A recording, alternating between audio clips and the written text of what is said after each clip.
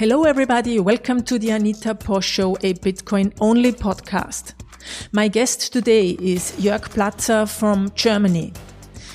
His bar, the Room 77 in Berlin, was the first place globally that accepted Bitcoin for burgers and beer as early as 2011. We're going to talk about the situation of Bitcoin in Germany, his experiences with Bitcoin and the development of Bitcoin in the last 12 years, and his future outlook for Bitcoin. Before that, a short message about my book and from my sponsors. After that, enjoy. Are you ready for lightning-fast Bitcoin transactions? Paxful has you covered. The Lightning Network has arrived at Paxful, which means you can send and receive Bitcoin within a matter of seconds, all with much lower fees. With seamless integration onto the Paxful platform, making easy transactions has become even cheaper and faster. It's as simple as accessing the Lightning tab on your Paxful wallet. Head over to Paxful and try it out now at anita.link/paxfulln. That's anita.link/paxfulln. Learn Bitcoin will teach you the why and how to use Bitcoin. Anita's work makes Bitcoin approachable, understandable, and compelling to those who are new to Bitcoin. Andreas M. Antonopoulos, author Mastering Bitcoin and the Internet of Money. Order your copy now at learnbitcoin.link. That's learnbitcoin.link. Living on crypto is easier than you think with Bitrefill. Choose from over 4,000 gift cards and mobile top-up options from around the world. I used Bitrefill to top up my phone when I was visiting Zimbabwe. It was easy, worked like a charm, and I even earned sats back. Pay with Bitcoin, Lightning, Ethereum, Dash, Tether over Tron, and many more options. No account is necessary. Join the thousands of users around the world who are living on crypto today using Bitrefill. Join now at bitrefill.com and start earning sats back with each purchase. That's bitrefill.com. Okay, hello Jörg Platzer. Thanks for doing this interview with me today. My pleasure, Anita. Thanks for inviting me. I've heard it's only Al Jazeera and the Anita Posch Show today. What an honor. Yes. Exclusivity. Yeah, cool. So, Jörg, please introduce yourself. You're one of the founders of the famous Room 77, which was the first place in the world to accept Bitcoin for beer and burgers.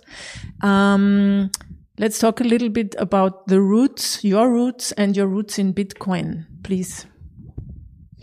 Well, you did introduce me now. Already mentioned it.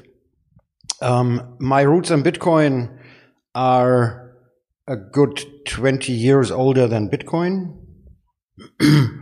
because in the late 80s, early 90s, I was very enthusiastic about the internet. Encryption was a standard procedure back then, actually. I mean, we did actually encrypt our emails back then. And there was a cypherpunk movement that came up with the idea that we could use encryption to create a digital cash. And I was always very enthusiastic about that idea. And over the next 20 years before Bitcoin, you had plenty of digital cash projects that tried to implement digital cash. eGold is a famous example. I was an eGold customer. And they all failed due to either technical reasons or, if not for technical reasons, then as soon as something became kind of successful, like eGold, the regulators came and shut it down.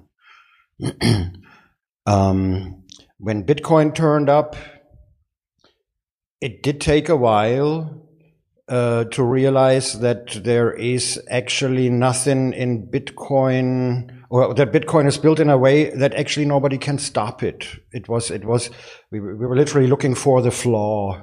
All the other projects had some flaw and failed. Where is the flaw in this?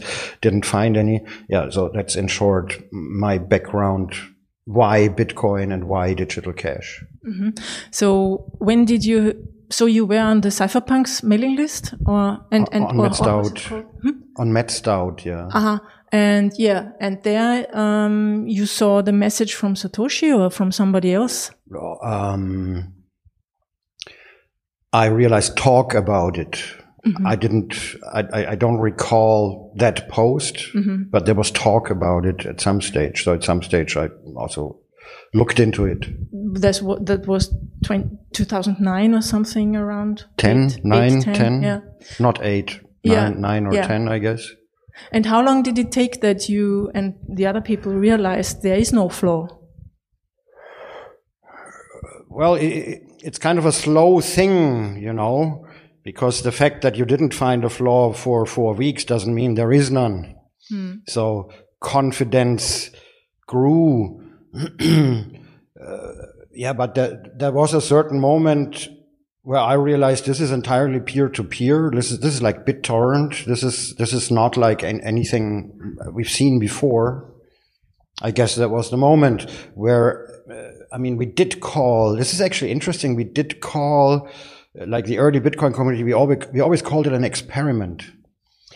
I only realized the other day that I don't recall the moment when we stopped calling it an experiment, but nobody is calling it an experiment anymore. So that's kind of interesting. Yeah, I heard that too. Like 4 years ago, or in 2018, people told me still it's an experiment in interviews. But recently, I haven't heard it I think anymore. we're out of the experiment stage. Yeah. Yeah, many, many more people use it and transact with it. And with El Salvador Bitcoin becoming legal tender there in a few days.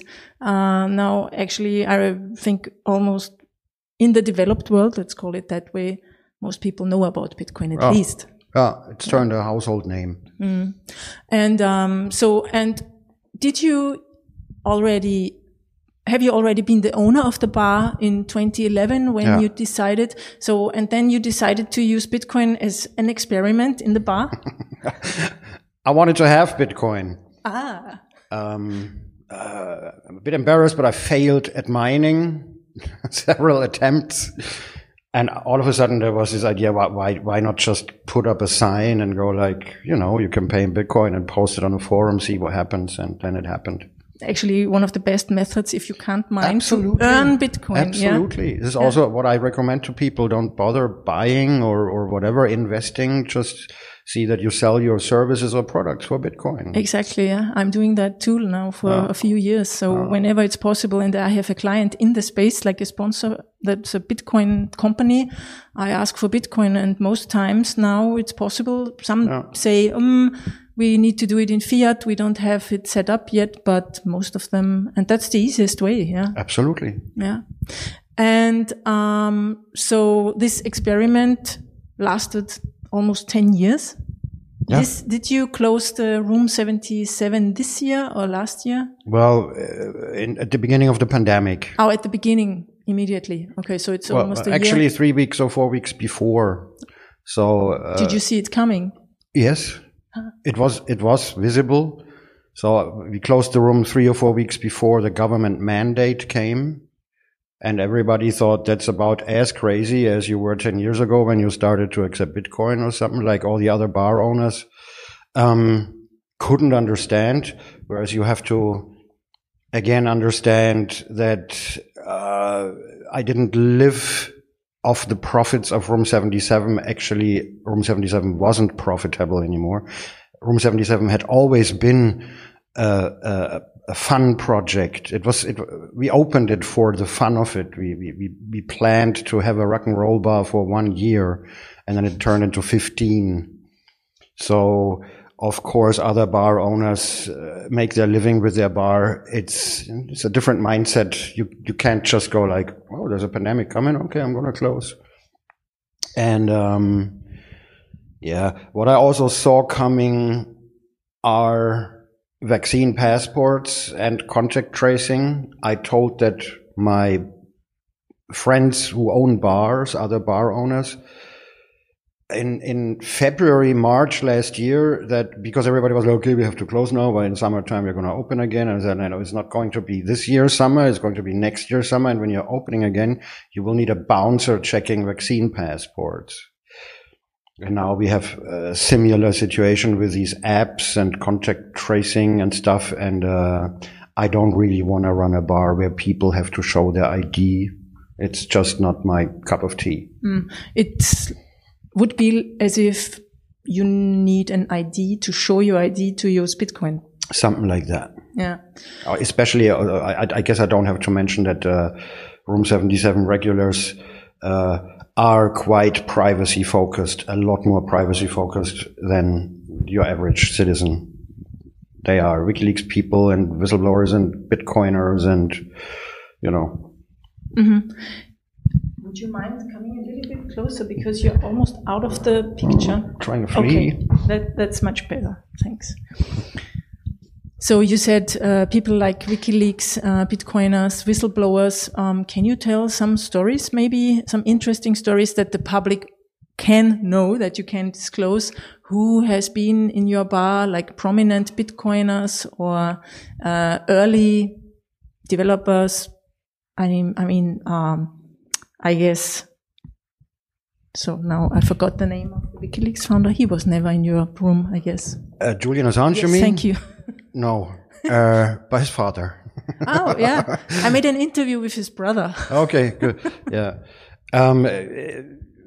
We can talk about Bitcoiners, and I guess all early Bitcoiners were there. All, most of the developers, in the... I understand. Now I got it.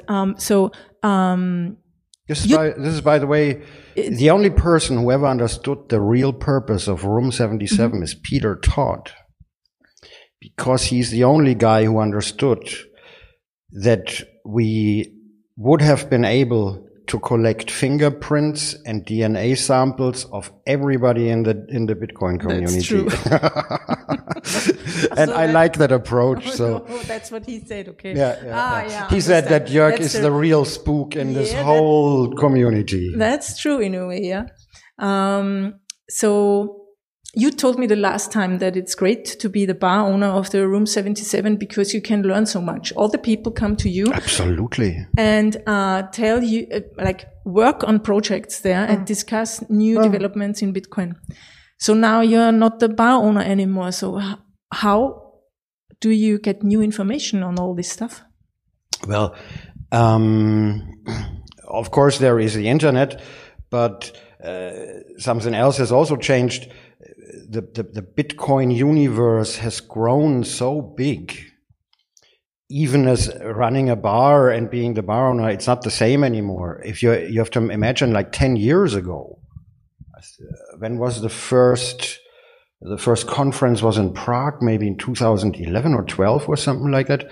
At the time, you literally knew everybody on the planet who's in Bitcoin, because they were all on one forum, and you literally knew every project in Bitcoin. It was just not so many, and now it's totally exploded. So you wouldn't have that effect anymore, that I can learn everything that's happening in the Bitcoin space by having this honeypot bar and everybody's coming and discussing stuff. Unfortunately, it's not possible anymore anyway.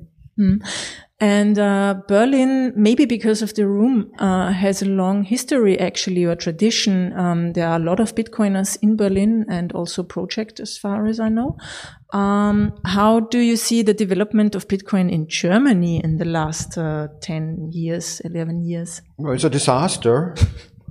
And it's that disaster that I predicted. When was this? Maybe 2014 or 15 even. I had the honor to be the first person to talk about Bitcoin at the parliament. Not at the parliament, but on a panel discussion in the Paul Löbe House with BaFin and financial regulators and members of parliament from the digital agenda. And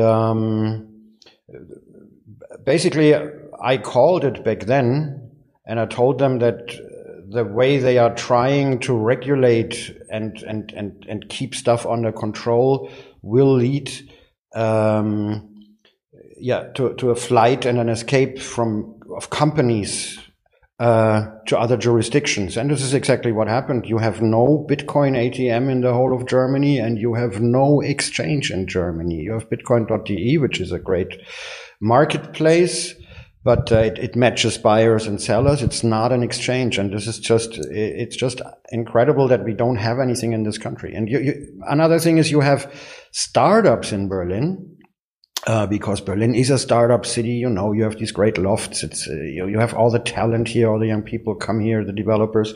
So it's a great place to have a startup, but it's not a great place to incorporate. So you have the startups here incorporating elsewhere, in London, in Zurich, in wherever, and paying their taxes there. So not only Bitcoin startups, other tech startups. I'm talking Bitcoin startups, especially. Mm-hmm.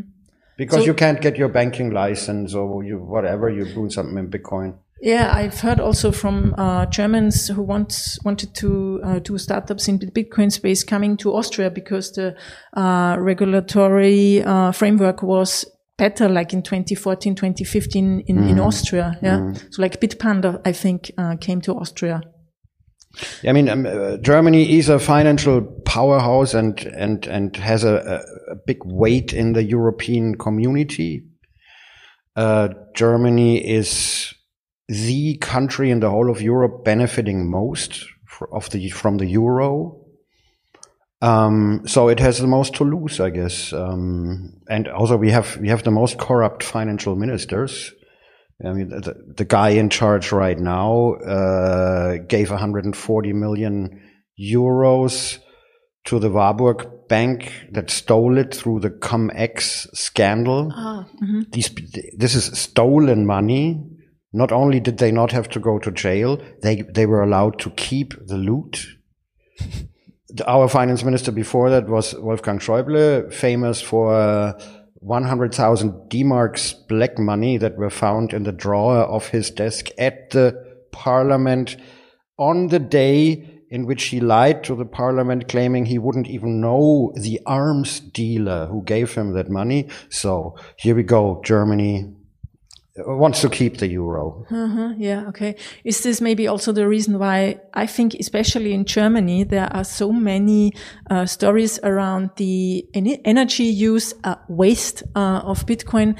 I hear that especially in Germany a lot, and also the ask to ban Bitcoin because of that.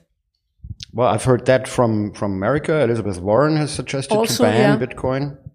I don't really have a comparison right now about the energy FUD, how much that is a topic in other areas or other countries. It comes and goes in waves, like all the FUD. Absolutely. Yeah. Okay. So that means not Bitcoin, but Germany will fall behind, or has already fallen behind. It has already fallen behind, and it will probably fall behind further, yes. Do you think that Europe in general will fall behind? Like you have China with its digital yuan project, a big surveillance technology, basically, who I believe will roll it out into Africa with the Road Belt Initiative. And I think the African countries will say, yes, let's use it. It's very, technological, how do you say that? Advanced. Thank you. And on the other hand, we have the US, with, maybe a US dollar in digital form. And the, European Central Bank is also thinking about, CBDCs. I mean, is the surveillance network getting even tighter and tighter all the time? So, I mean, central bank digital currencies are the absolute dystopian surveillance and control nightmare, to put it clear. I actually doubt that China will roll out the digital yuan into Africa, because I cannot imagine a central bank digital currency that does not demand full KYC. How are you going to fully KYC all these Africans? They don't have bank accounts because you can't KYC them. There is no infrastructure there, really. Whereas Bitcoin can be adopted freely by everybody who has a digital device and access to the internet.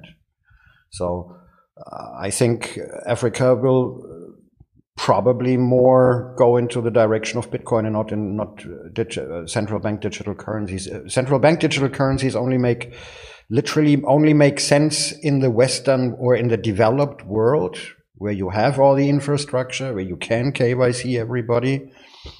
And where people are used to all that stuff, and don't actually have the pressure to find some solution for their unbankedness.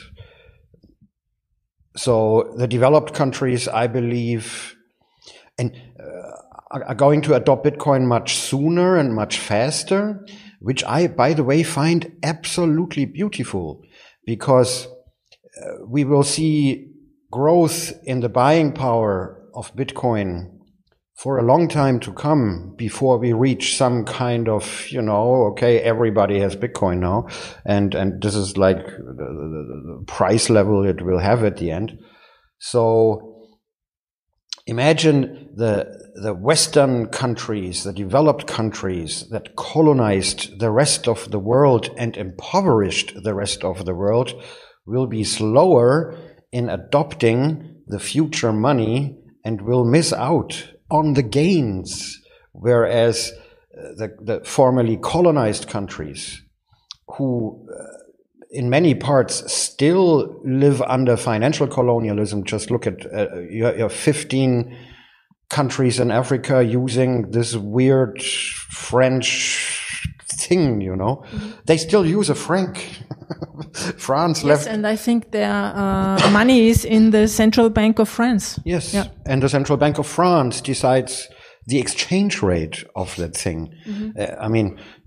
So I think that's a very beautiful aspect of the whole thing, that the poor people have a much higher pressure to adopt Bitcoin and will therefore have a much bigger advantage than the rich societies. That's the beauty of Bitcoin.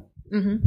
I was talking with Andreas Antonopoulos recently. And heard his name? You've heard his name, exactly. Yeah. And he said he thinks that all these KYC and all these regulations will actually harm the middle class the most, the middle class in our developed world, because the unbanked people without ID, they will need to use Bitcoin, as you say, they will adopt it, and the really rich can have, they have their own rules, they can. Okay, I get it. Yeah. So, which I think is very interesting. And and he then said that also the middle class, but then the middle class will vote. And so they will vote out hopefully, the regulators who made all these things, like the politicians who are responsible for all Andreas is a very optimistic person. Yeah. So what's your view on that? I don't know. I have said many times before, also in talks that I gave, at the end of the day, nobody seems to give a fuck about freedom. If people would, look at the Julian Assange issue, look at the Edward Snowden issue. Nobody cares. Mm-hmm. So it's not going to be privacy or anonymity that drives Bitcoin adoption. It will be the economic power. Mm. And yeah, so the idea behind the cypherpunks is to develop code and like to push it out so that people who don't care about privacy but care about the financial aspect use it anyhow. Exactly. And I think they are just building, which is great. And I talked also with Christian Decker the other time, the Lightning developer, and he said, we just shrug it off and go on. Yeah. Yeah. Maybe can you a little bit explain, I can remember you gave a talk on financial freedom and the freedom of transaction. What does it take from us if we can't do this anymore? Literally everything in an information age. I believe freedom of transaction is a meta-human right that was never fought for. No revolution ever fought for freedom of transaction because we always had it. You could always transact in cash, anonymously, freely.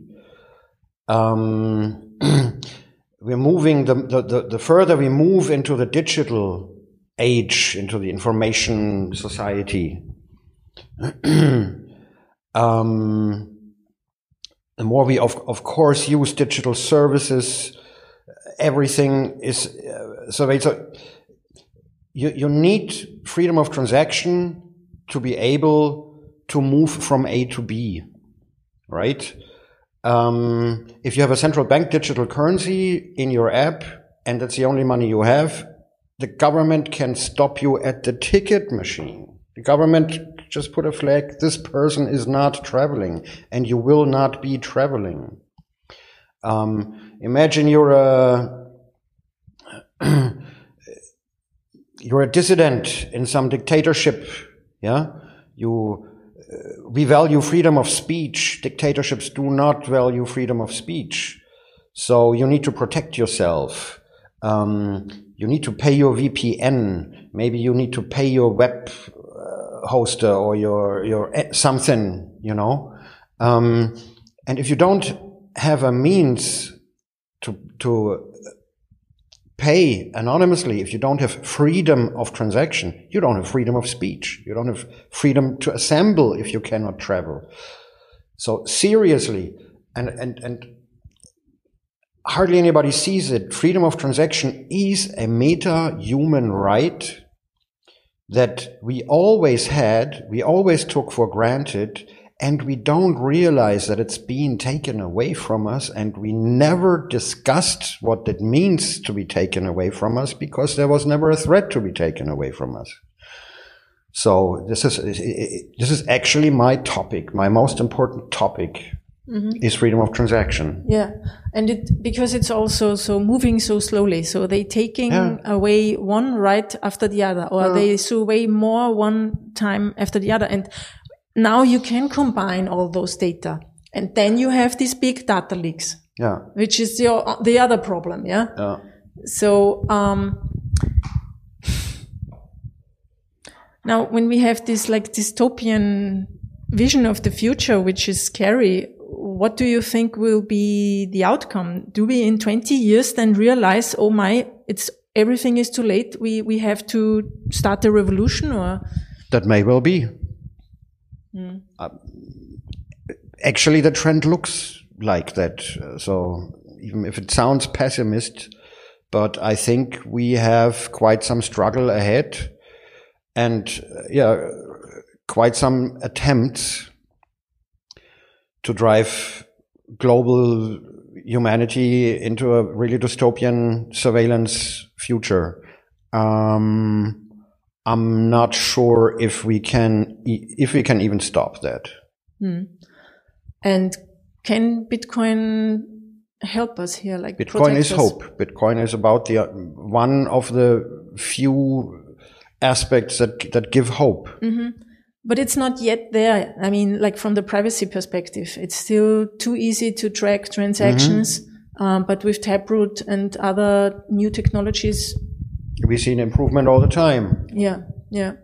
And also I've heard there's now a bridge between like a swap between Monero and Bitcoin. Atomic swap, exactly, which allows you to actually swap Bitcoin into Monero to do some transactions and then swap it out in Bitcoin, and there are no traces, right? That's how I understand it. Yes. That's how I understand it too, yeah. And also with the Lightning Network, we have a lot of privacy improvement. Absolutely. So how do you see, I mean, did you, when you started like in 2011, I guess all the the technologists were talking about different layers, like for scaling. How did the Lightning Network for you, I mean, how do you estimate its development in the last years? Amazing. Totally amazing. I wrote a book about Bitcoin, a beginner's book in 2013 or 14, I don't remember, where I also discussed altcoins as valuable test nets. Side chains were already a topic, and wouldn't have expected the Lightning Network. I would have thought we're gonna scale through side chains, merge mined side chains. But the whole Lightning Network is an absolutely amazing thing. The people working on it, René Picard, for example, working now on a system to scale Lightning by orders of magnitude. So yeah, this is absolutely fascinating. DeFi slowly moving to Bitcoin. I just wanted to ask you about that. I mean, there are developments, platforms, decentralized platforms like Sovereign using RSK, the merge mined sidechain with Bitcoin. Then we have Liquid. Are there other sidechains you know about in Bitcoin yet? No, but I guess there will be some in the future. You mentioned Liquid. No, I wouldn't know of any other. But then that doesn't mean they don't exist because you can't see them if they're in development, they're merge mined. Yeah. Okay. So, and also, I mean, I have the feeling that when I was writing my book, I already, of course, knew, I have to update that every year or something. And I couldn't follow all the developments in Lightning. There are so many different projects and products, which is amazing. And now, as I said before, we have this legal tender law in El Salvador, which I think is using the Lightning Network a lot. I think it's only using the Lightning Network. Only using? Okay. But how do they then store their Bitcoin? Do you know that? Because they have this $150 million US dollar Bitcoin fund where they want to collect Bitcoin. Do you know something more about that? Because actually, I also don't really know. What's your question? Who stores the Bitcoin? That would be one question that I have that I don't know yet. And also what you think about expanding the usage of the Lightning Network into countries like El Salvador. Well, it's absolutely great. It's definitely a significant step in towards hyper Bitcoinization. Of course, we'll have to see. This is a government with a president, the politicians, but we give them the benefit of the doubt that they're actually nice people. The way they're implementing it looks like the ideal way to implement Bitcoin, no KYC and non-custodial wallets and so on. It's an experiment, huh? It's another experiment. I guess it's an experiment, but it's quite it's quite on quite stable feet. I would think. So it's basically a milestone for Bitcoin, isn't it? Have you thought? Did you think that this will happen so soon? Well, 10 years ago, I thought it's gonna happen next year. So 9 years ago. Okay. Right? I remember these first Bitcoin meetups where everybody was so enthusiastic. We literally believed central banks are going to be something from the past next year, So as they say, things first go very gradually and then very suddenly. I think that is a bit what we experience here right now. We did actually, because it said it's a step towards hyper Bitcoinization. We and I actually always thought that in years ago, when thinking about how is hyper Bitcoinization going to happen, actually thought it's probably going to be a speculative attack against a small nation state. But it absolutely makes sense now that dollarized economies try to find a way to escape the dollar hegemony. I actually spoke about that before today, but let me say again, because you have to imagine the Federal Reserve is printing dollars like crazy, thus devaluing the dollar.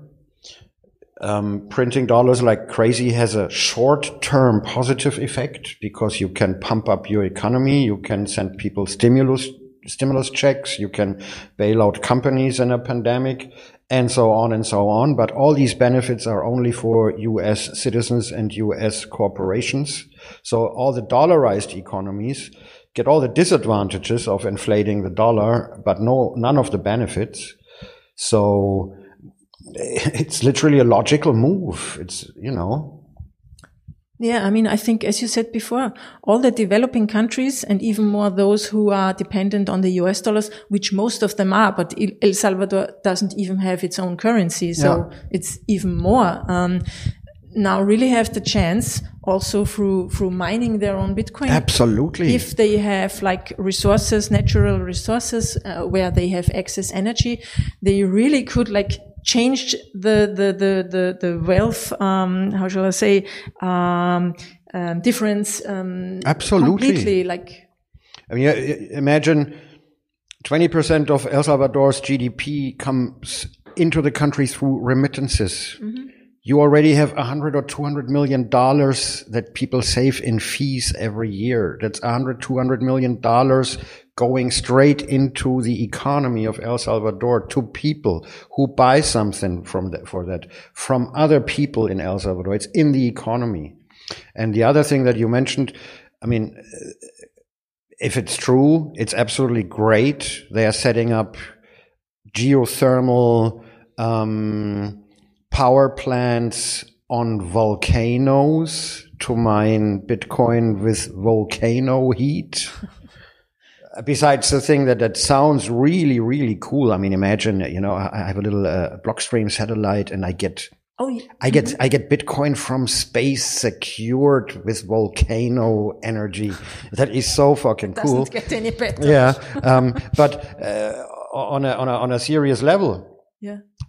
El Salvador hasn't got much resources. It hasn't got much to export. Imagine what it means for a country with no resources all of a sudden to be able to access the free energy of their volcanoes and literally sell that energy. Mm-hmm. In form of Bitcoin.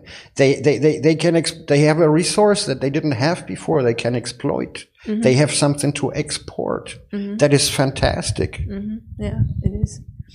And I guess in the worldwide game of hash rate war, as Max Kaiser is calling it, those countries will be also first that are mining now already. Yeah. And I guess there are some, but we just don't know it. I mean, Iran, I think, is already mining. I heard that. Yeah. There is a district in Afghanistan where I did an interview with a guy from Afghanistan like a year ago, and he said, yes, they are preparing to mine Bitcoin there. Okay. Because they also have excess energy. So, and Europe, I mean, Germany and Austria, we will fall behind. Yes, absolutely. Yeah. But then that's how things go. Yeah. So as a long-time Bitcoiner, a Bitcoin OG, I would say that you are, can you tell me a little bit, I mean, I feel that there's a big difference in the perspectives and the ideas and the philosophy of European Bitcoiners, or maybe even Berlin Bitcoiners and US American Bitcoiners. Is there something that is then out in the wild, like the messages they send, that you are a little bit like, how shall I say, you disagree or have other views? Because, I mean, some of them have very libertarian views. I'm not sure if we in Europe have those in the same way. Do you have an opinion on toxic maximalists, maybe? That's a lot of questions now. Yeah, I know. Okay. I'm just fishing for something where you like. So, difference between European and maybe American Bitcoiners. I would have a feeling, but that could be down to my own personal bubble, because I'm an anarchist, I'm an activist. I actually came to Bitcoin not for the Lambos, but for the freedom aspect, you know. So, of course, people around me are more like that kind of people. And it could be that Americans, on average, are more business focused, more, this is something to make a profit or something. But as I said, this might just be my own bubble and not actually have anything to do. About the libertarian stuff, people call me a libertarian. I've met libertarians with such weird views of the world. I would not call myself a libertarian.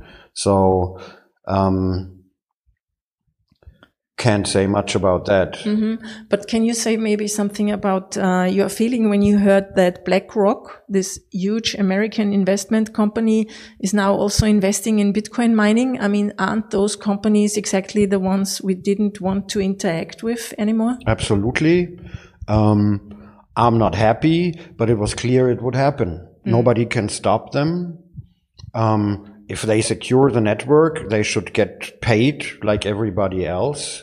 What we're taking away from them is, the closeness to the source of money, Cantillon effect, and so on. If we can stop governments printing money and hand it out to companies like BlackRock to buy, I don't know, all the real estate in the country and all that kind of stuff, then it would actually be nice if they would secure Bitcoin at the same time and secure the technology that will bring them down. So what can we do? Yeah, they have bent to the rules of Bitcoin in a way. Yeah. So you said you're an anarchist. What defines an anarchist, or maybe a crypto anarchist?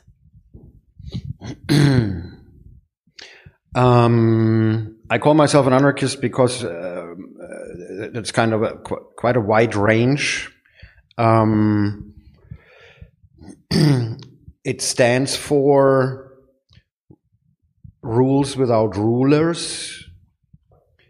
It has a core principle of individualism,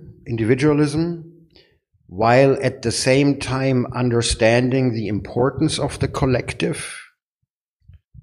Without the collective, I would be dead in 24 hours. Without any other humans, I guess, some predator animal would catch you. So this is important to understand the importance of the collective while having an individualist approach. And the other really significant thing is taking responsibility for your own actions. When I do something, it's me who does that, and I cannot blame anyone. I cannot, for example, it doesn't matter if something is legal or illegal. You feel if it's moral or if it's immoral, and there's things that are deeply immoral but very legal. And as an anarchist, I guess you go like, well, I don't care if it's legal, it's immoral, and I cannot blame the government that allowed it. If I take this action now, then it's my responsibility. I think it's about my anarchism, I guess. Yeah, okay. But what makes a crypto anarchist? Well, cryptography is a great technology to achieve these goals. It is the technology to achieve these goals.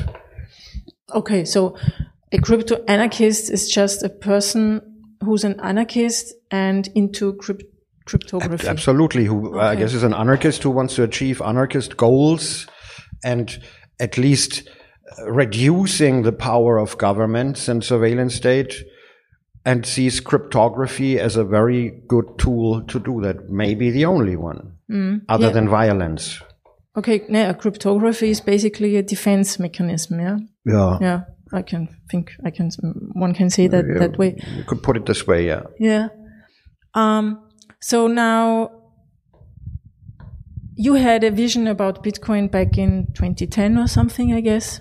How has this changed? And in your opinion, where do we stand now?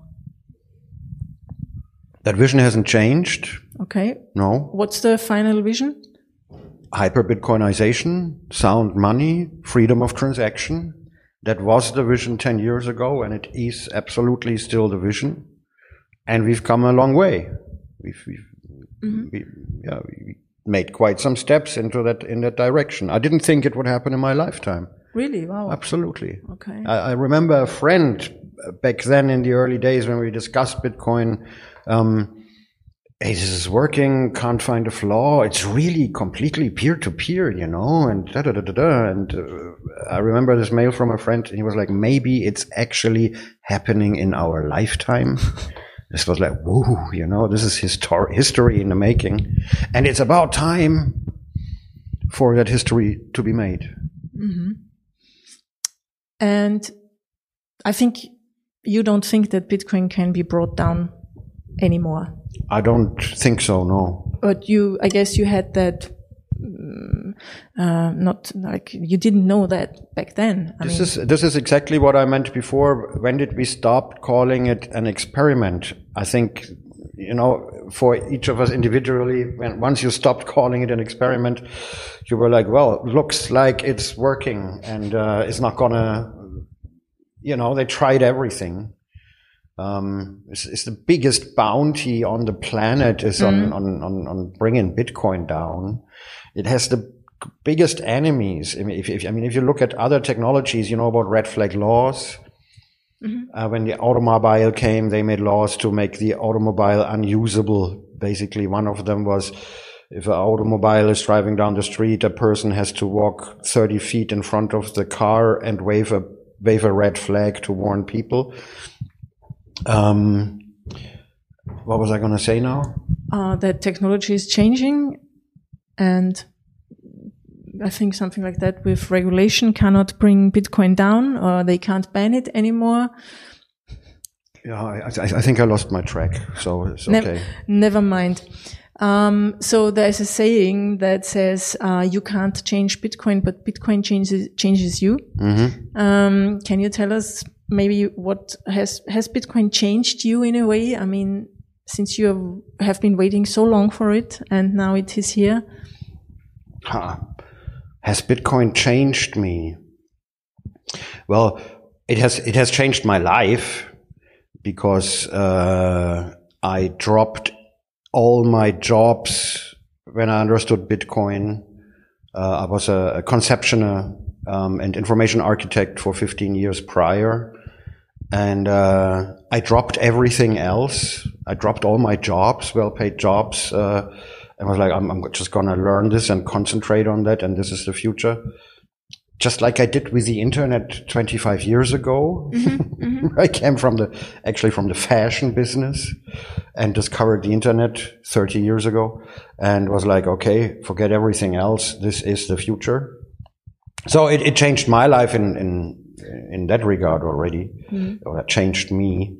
Don't think it changed me a lot personally. I think because it so much fits into all my ideology. I think I took it on like a dry sponge takes on water, Bitcoin didn't have to convince me. I didn't want to change Bitcoin. I didn't look at it and go like, oh, this could be made better or or it would be better for me if this would be like that or whatever. It was just perfect from the beginning. So maybe we just liked each other a lot, Bitcoin and me. So I didn't have to change a lot. Mm-hmm. Yeah, cool. And now you're very self-sovereign with your own Blockstream satellite dish, receiving Bitcoin blocks from space. Yeah. Is this a backup and just to try the technology? So there's a few friends here in Berlin who helped or who installed it. Actually, it's not a serious infrastructure project, whereas it is actually pretty cool to have, especially with solar panels around that stuff. So it's great to have, and it is a technology that also wants to be developed more. I think they're rolling out a lot of satellite dishes in El Salvador because they have a lot of corners where there is no internet infrastructure. Mm-hmm. Yeah, I heard that too. Yeah.